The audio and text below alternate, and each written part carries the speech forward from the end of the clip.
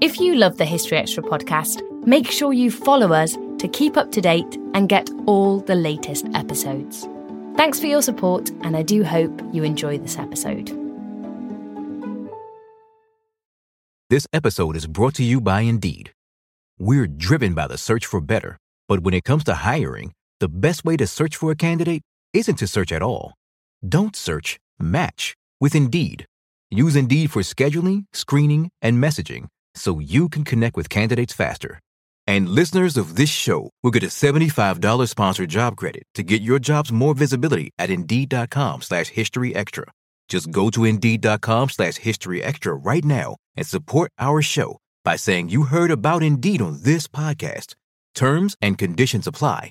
Need to hire? You need Indeed. This episode is brought to you by Visit Williamsburg. In Williamsburg, Virginia, there's never too much of a good thing. Whether you're a foodie, a golfer, a history buff, a shopaholic, an outdoor enthusiast, or a thrill seeker, you'll find what you came for here and more. So ask yourself, what is it you want? Discover Williamsburg and plan your trip at visitwilliamsburg.com. When you need mealtime inspiration, it's worth shopping Kroger, where you'll find over 30,000 mouth-watering choices that excite your inner foodie. And no matter what tasty choice you make, you'll enjoy our everyday low prices, plus extra ways to save, like digital coupons worth over $600 each week. You can also save up to $1 off per gallon at the pump with fuel points. More savings and more inspiring flavors make shopping Kroger worth it every time. Kroger, fresh for everyone. Fuel restrictions apply.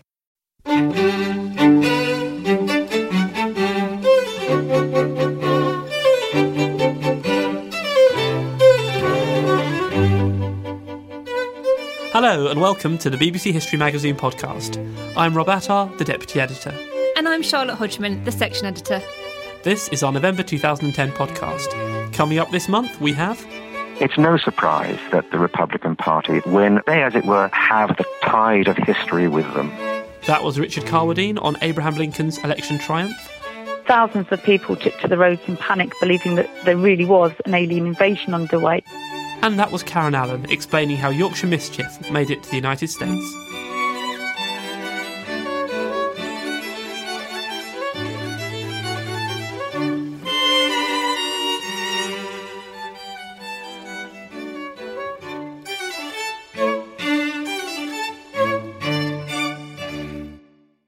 This podcast is produced by the team behind BBC History Magazine, the UK's best-selling history title. 150 years ago this month, Americans went to the polls to decide a new president. Among the candidates was Abraham Lincoln, leader of a Republican Party that was formed in opposition to the extension of slavery in the country. Lincoln's resounding victory in the vote led to the breakaway of the southern states, and ultimately it led to the American Civil War. Professor Richard Carwardine is an expert on this period of American history. Recently, I caught up with him to find out how Lincoln was able to triumph and whether 1860 counts as the most important election ever held in the United States.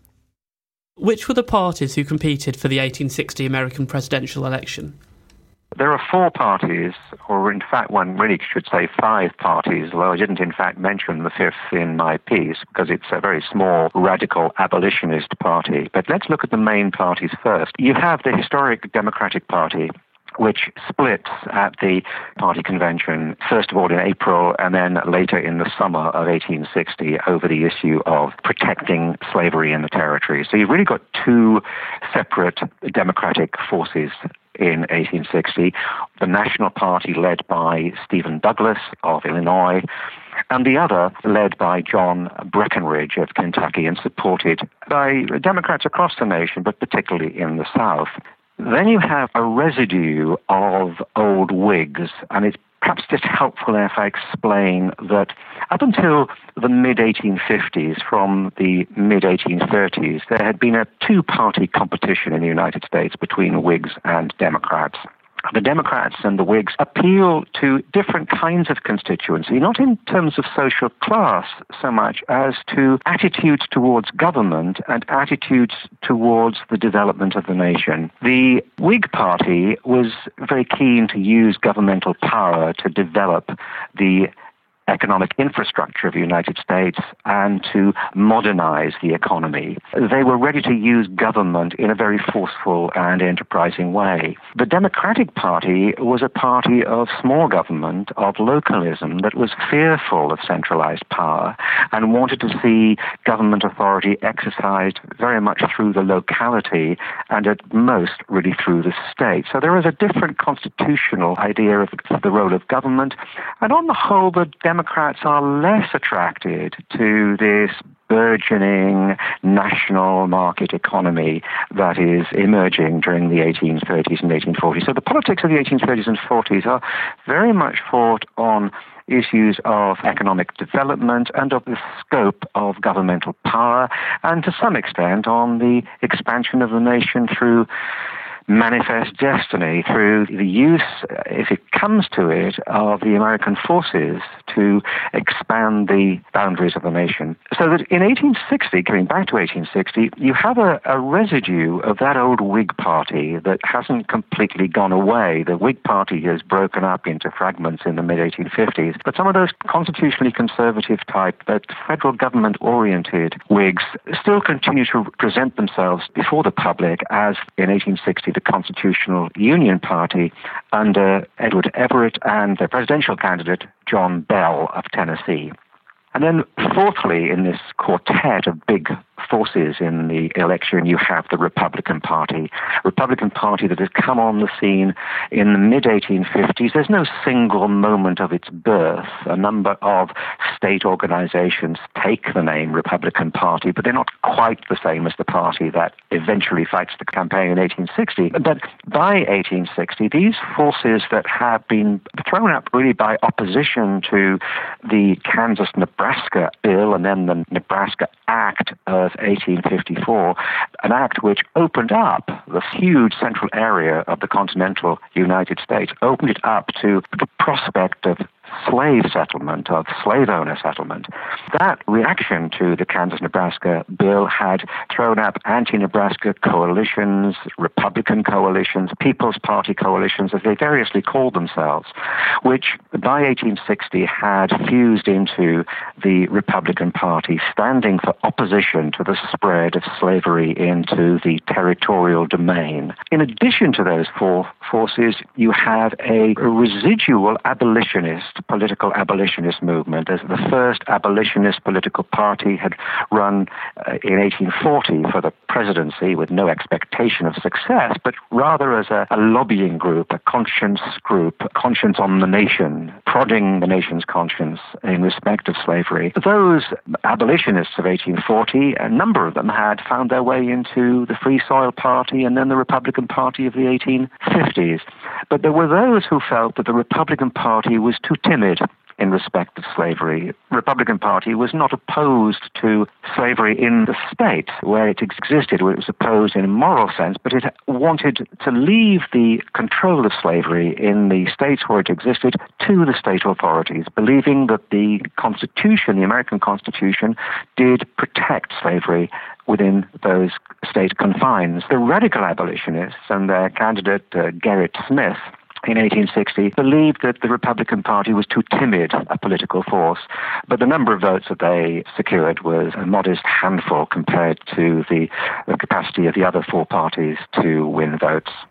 For this election, how important an issue was slavery? I think the issue of slavery was the preeminent issue facing the country. It become so in large part because of the events of the 1840s and 1850s. It, of course, was the case that the vast majority of Americans, of white Americans, accepted that slavery was a protected institution, that it would continue to exist within the slave states of the South for as long as those individual states chose to maintain the institution, their domestic institution, their peculiar institution, as they often referred to it. So there was a general agreement about the constitutional status of slavery. But what brought about the controversy through the 1840s and 1850s was the huge expansion of the land mass of the continental United States as a result, first of all, of the acquisition through annexation of the Republic, the independent Republic of Texas, by treaty in 1845, and then subsequently, following the war with Mexico, a war, it has to be said, which was really instigated by a slaveholding president, James K. Polk, in 1846. That war, which drew to an end in 1848, brought within the confines of the United States the huge areas of California, New Mexico, Utah, New Mexico then being a very much bigger area than the current state. So this area to the southwest of the United States is brought within the confines of the nation. And the question is, what kind of system, of economic and social system, should be exported into and expanded into these new regions? Those in the North who accept that slavery is protected in the slave states do not concede that slavery should be allowed to expand into the new territories. Many of them point to what they see as the intentions of the Founding Fathers, who in 1787, actually before the Federal Constitution, are making it very clear that, by the Northwest Ordinance, for instance, that slavery should not spread into the territorial domain of the United States. On the other hand, by 1860, there are those Southerners who say the acquisitions from Mexico came about through the spilling of Southern blood and through the expenditure of the treasure of the whole nation. And therefore, the advantages of a new territory should be shared by everyone alike, by Northerners and Southerners, by slaveholders and non-slaveholders. The worry, of course, is for the non-slaveholding states is that if slaveholders are allowed to carry their slaves into the new territories, this will so infect and so influence the shape of the future that free labor will not actually survive. The worry is that slave labor will drive out free labor. So slavery is hugely important. It's not the only political issue. There are other issues besides slavery, but the big national issue of the 1850s is slavery. And if you look at the party platforms of 1856 and 1860, those two big presidential elections, you can see that slavery dominates the individual elements of those platforms. And the big political crises of the 1850, the Kansas-Nebraska Bill of 1854, and then the response to the Supreme Court ruling in 1857, the famous Dred Scott ruling of 1857, in which Chief Justice Taney and a majority of the court deemed that African Americans, black Americans cannot be citizens, and this hugely important, that slave owners have the right to carry their slave property into every part of the American territorial domain. That ruling in the Dred Scott decision creates a huge political controversy, a huge reaction. And you can't look at national politics in this period without seeing slavery in one way or another finding its way to the center of the debate. So Abraham Lincoln goes on to win the 1860 presidential election for the Republican Party. How was he able to do that? How was the party able to triumph? Lincoln won because he was a Republican, rather more than because he was Abraham Lincoln. I don't mean to diminish Lincoln's capabilities or indeed his attractiveness to the Republican Party, but it was as a party nominee that Lincoln won. Why was Lincoln nominated? That tells us something about the nature of the Republican Party, the character of the Republican Party.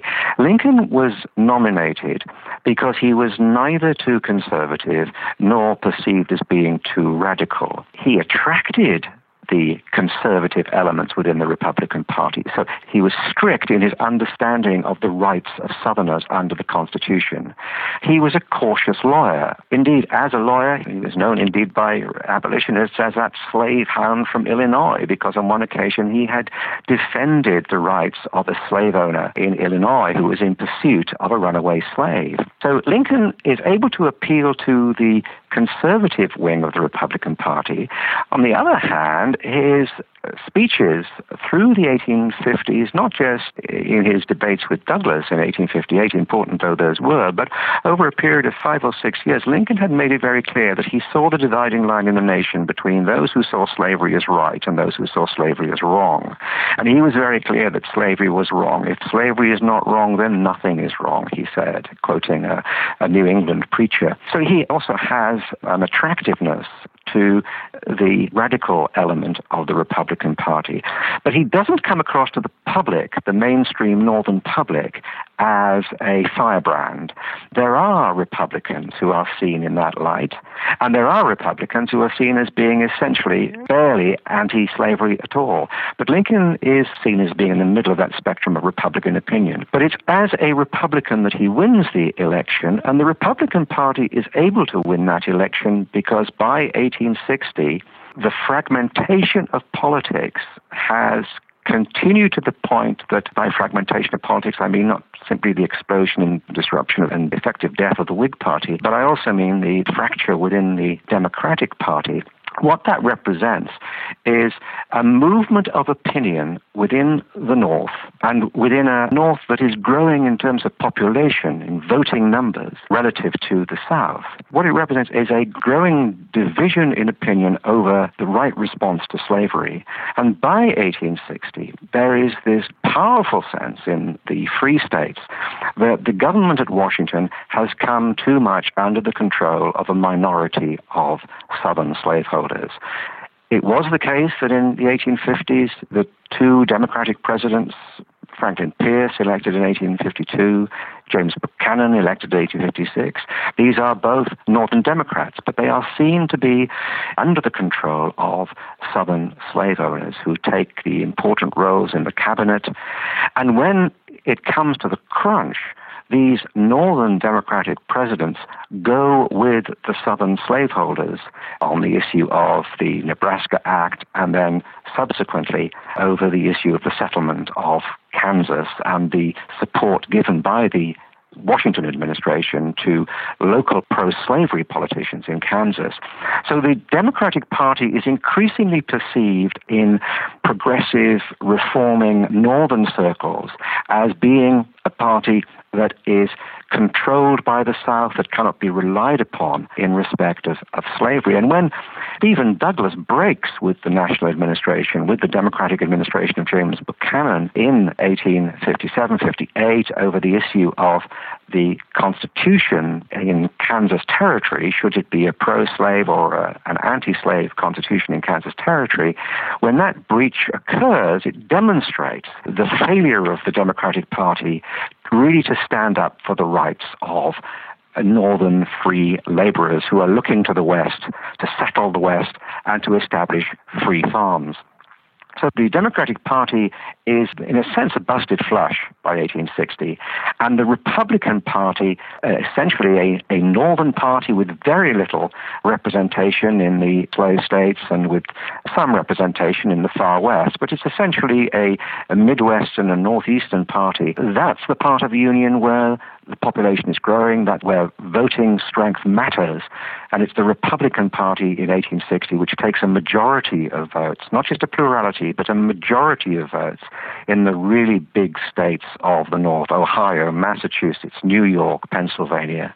And it may not have been inevitable, but looking rationally and carefully at what was happening between 1854 and 1860, it is no surprise that an anti-slavery party, a party committed to quarantining slavery in the states of the lower South and of the border South, and opening up the West for free farmers, for free labor, for free men, it's no surprise, it seems to me, that the Republican Party, when they, as it were, have the tide of history with them.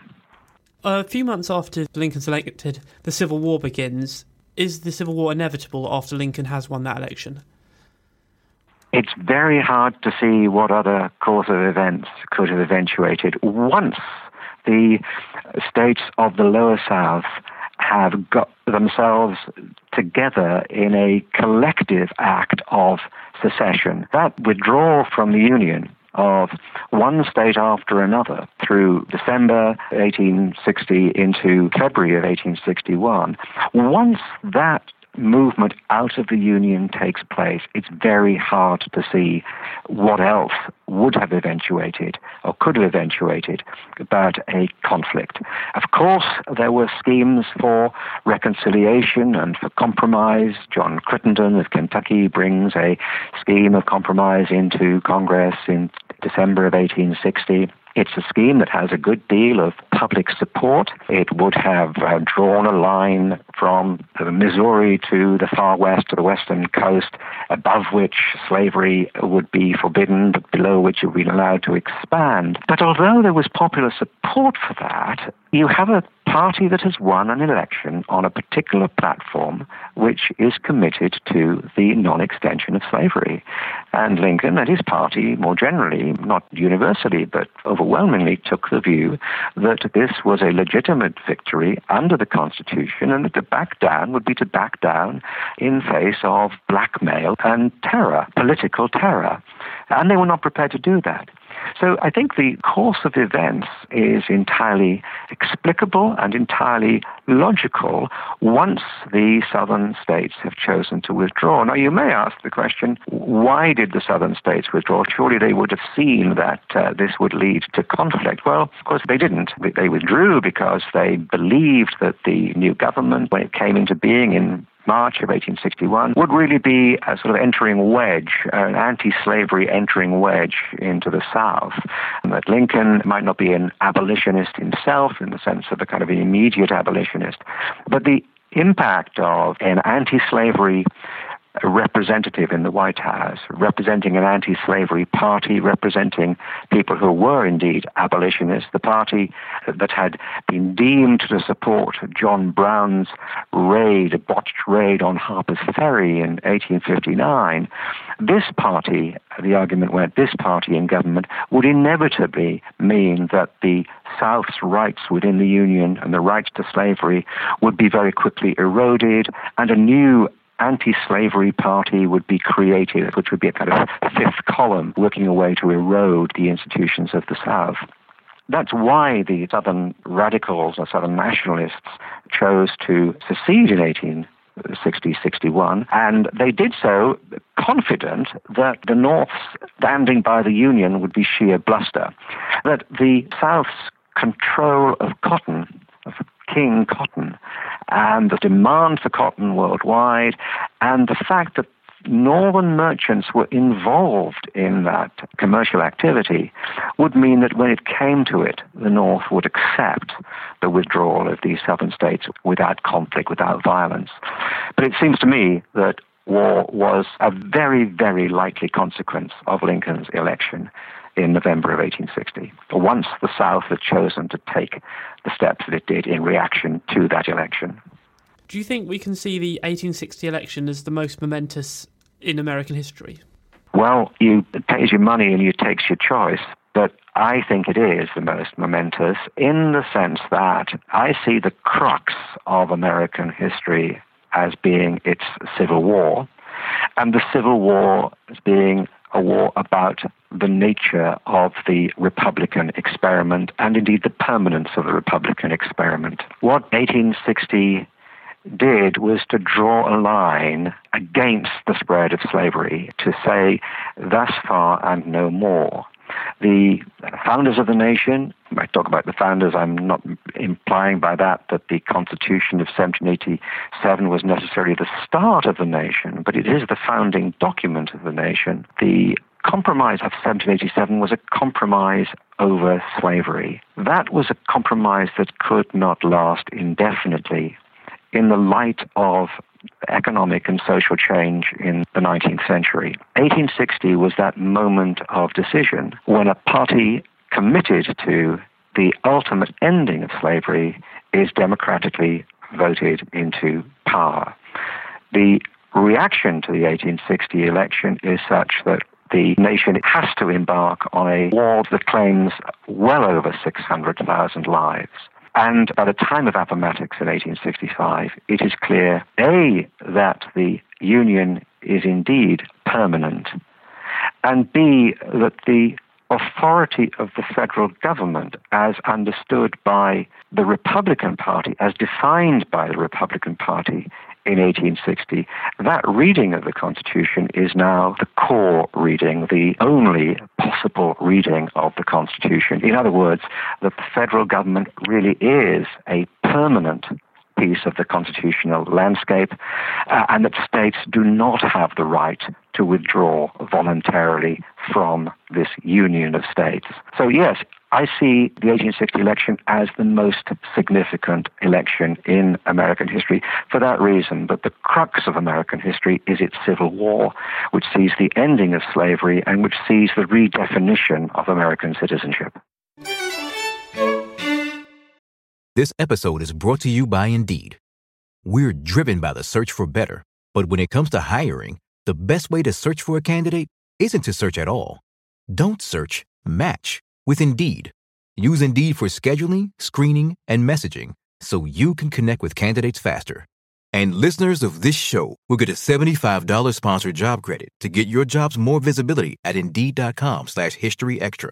Just go to Indeed.com/HistoryExtra right now and support our show by saying you heard about Indeed on this podcast. Terms and conditions apply. Need to hire? You need Indeed. We don't always realize just how much our negative thoughts and experiences stick with us and weigh us down. You may find your brain constantly running through a highlight reel of bad moments. That comment your friend made last week that hurt your feelings. That frustrating thing your mum does, or that silly thing you said in a meeting. Maybe it's time to get it all off your chest, whether it's a tiny annoyance or something much bigger. Talking about it can give you some relief and lead you to a potential solution. That's where therapy comes in. It's a safe space to share whatever's weighing you down and learn to process it, so your internal highlight reel can focus on the good stuff. And BetterHelp offers affordable online therapy on a schedule that works for you. Connect with a licensed therapist by text, phone, or video call. Start the process in minutes and switch therapists anytime.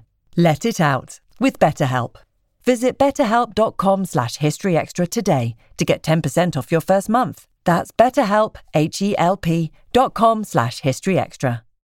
That was Professor Richard Carwardine of the University of Oxford. You can read more about this election in a feature that he's written for our November issue. Halloween today is often seen as an American phenomenon, yet its roots lie in the much older tradition of Mischief Night, a northern custom begun in Yorkshire during the late 18th century, and one that was originally celebrated on the last day of April. I spoke to Karen Allen about Mischief Night traditions and found out how a practical joke by Orson Welles in the 1930s led thousands of Americans to believe the Martians had landed. So Karen, what exactly was Mischief Night and where did it originate? Okay, essentially Mischief Night is a calendar custom, and it's pretty much recognised as being on the 4th of November, which is the eve of Bonfire Night. It's a tradition or a custom that's not sanctioned by either the church or the state, and it's predominantly carried out by children.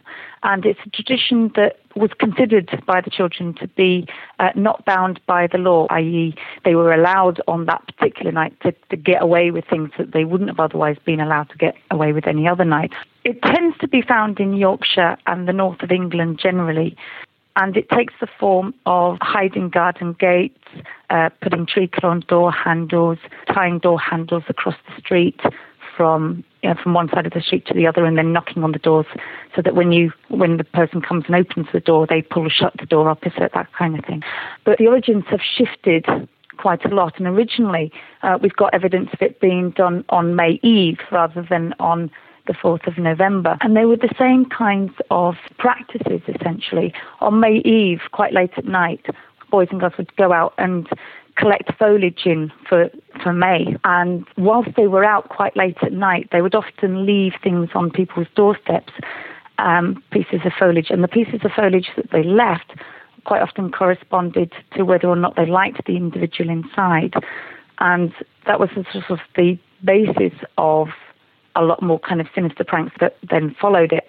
And we've got quite a few lovely accounts from the early 19th century, particularly in Wakefield and Barnsley and Dewsbury area, where they would rap on windows with needles. They would tie a thread around a cotton reel and suspend a needle and tie it to the top of the wooden window frame. And then the wind would tap the needle against the window. But because it was so fine, of course, in the dark, the people inside wouldn't be able to see it, but there would just be this sort of gentle tapping, and it would be designed to kind of unnerve the inhabitants. And other examples that we've got are where they've put soot along the front door and then sort of blown the soot into the house, or put coal dust along and lit it so that it would send smoke into the house and smoke out the inhabitants. And why do you think it was prevalent in Yorkshire? Is there evidence of similar antics elsewhere in the country? We have more evidence for Yorkshire than we do and across the north of England than we do for other areas.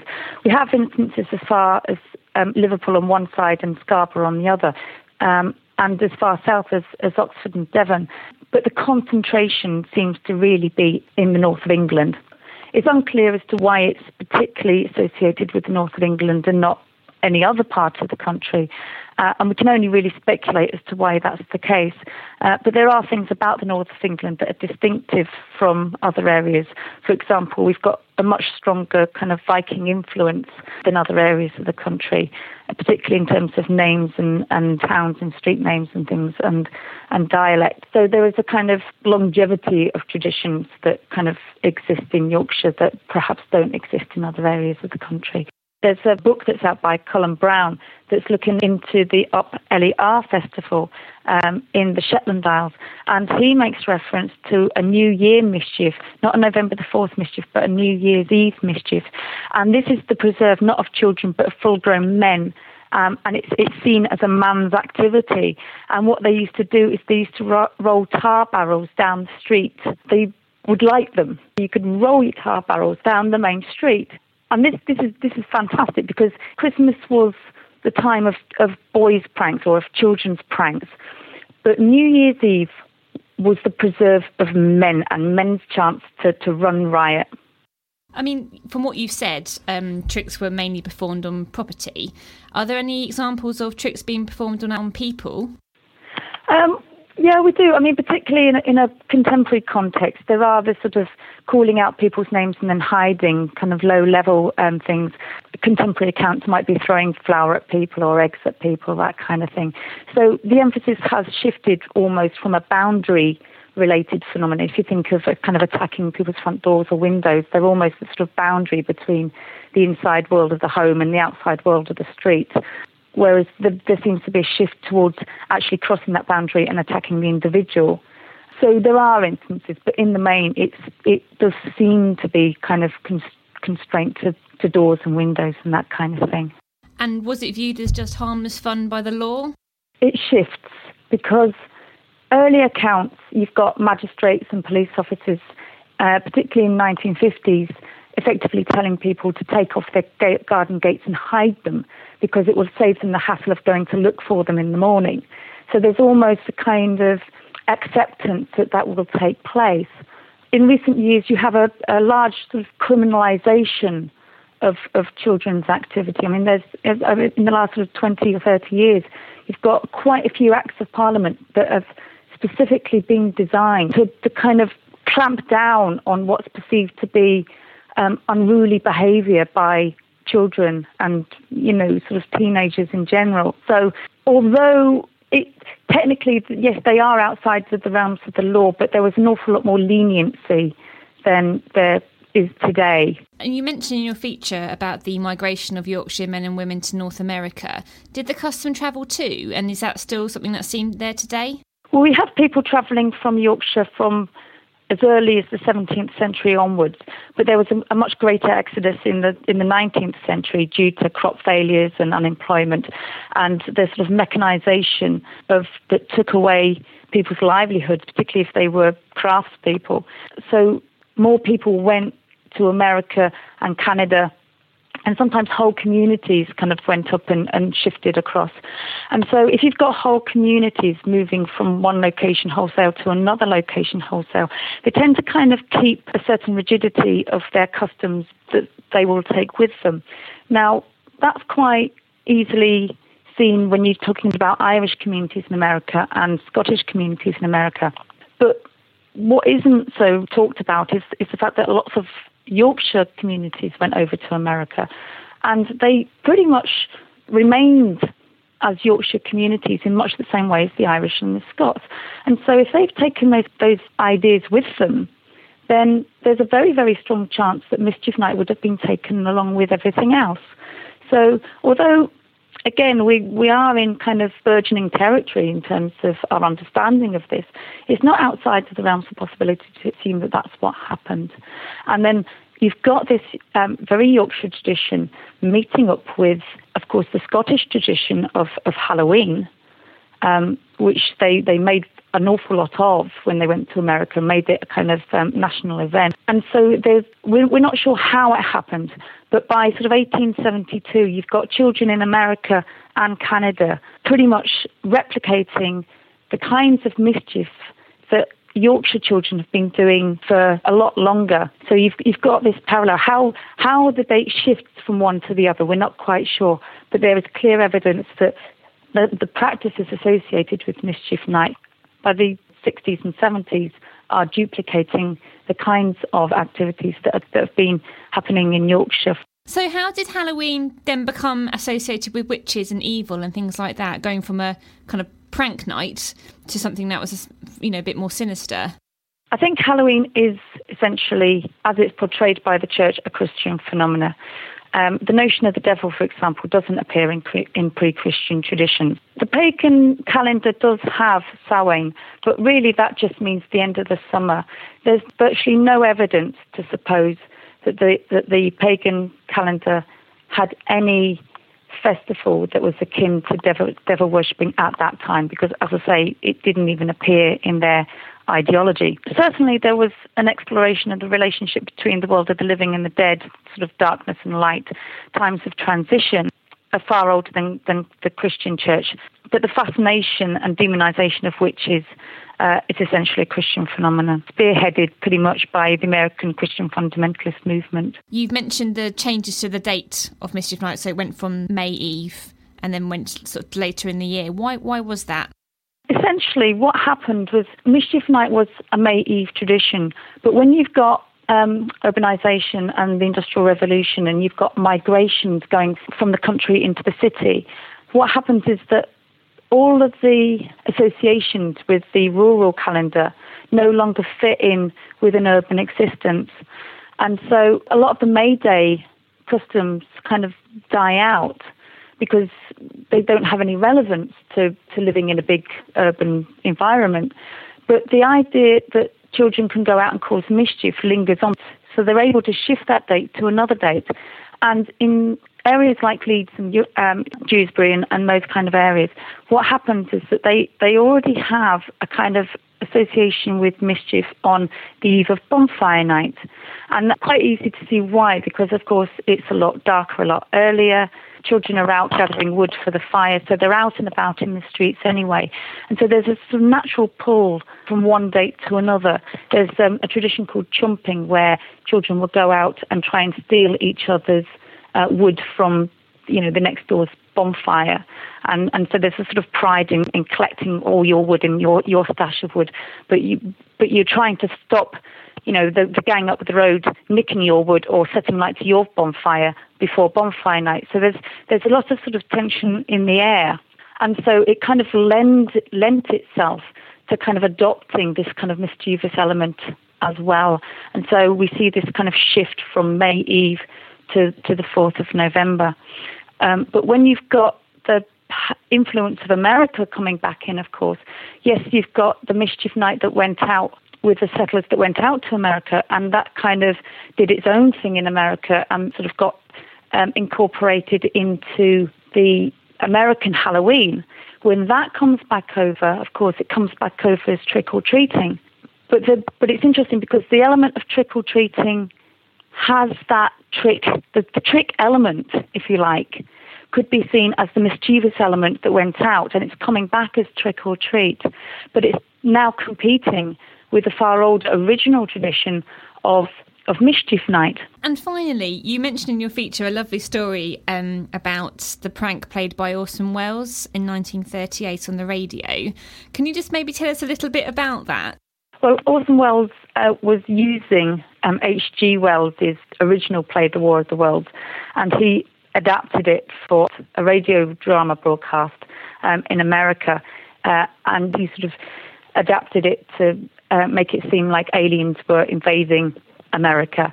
And it caused widespread panic. I mean, thousands of people took to the roads in panic, believing that there really was an alien invasion underway. When they got to the studios eventually to try and sort of find out what was happening, and he was taken away for questioning, what happened is he then had to do a radio broadcast effectively apologising for all of the mayhem that he had caused as a result of this drama. And it's quite interesting that when he's in the middle of his apology, he actually effectively says, we couldn't soap all your windows and steal your garden gates by tomorrow night. So we did the next best thing. We annihilated the world before your very ears. He's effectively saying we couldn't go around creating mischief on every single street in America. So we did the next best thing. We played the biggest practical joke we could on you because it's Mischief Night.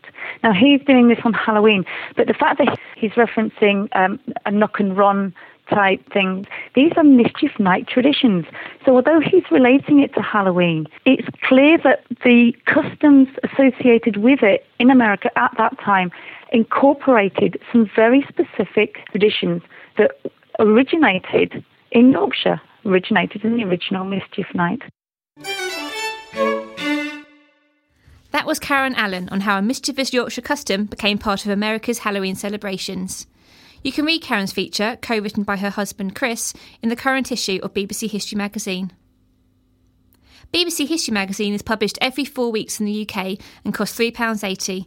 Look out for it in your local newsagent or supermarket, or take advantage of one of our great subscription deals, whether you're in the UK or overseas.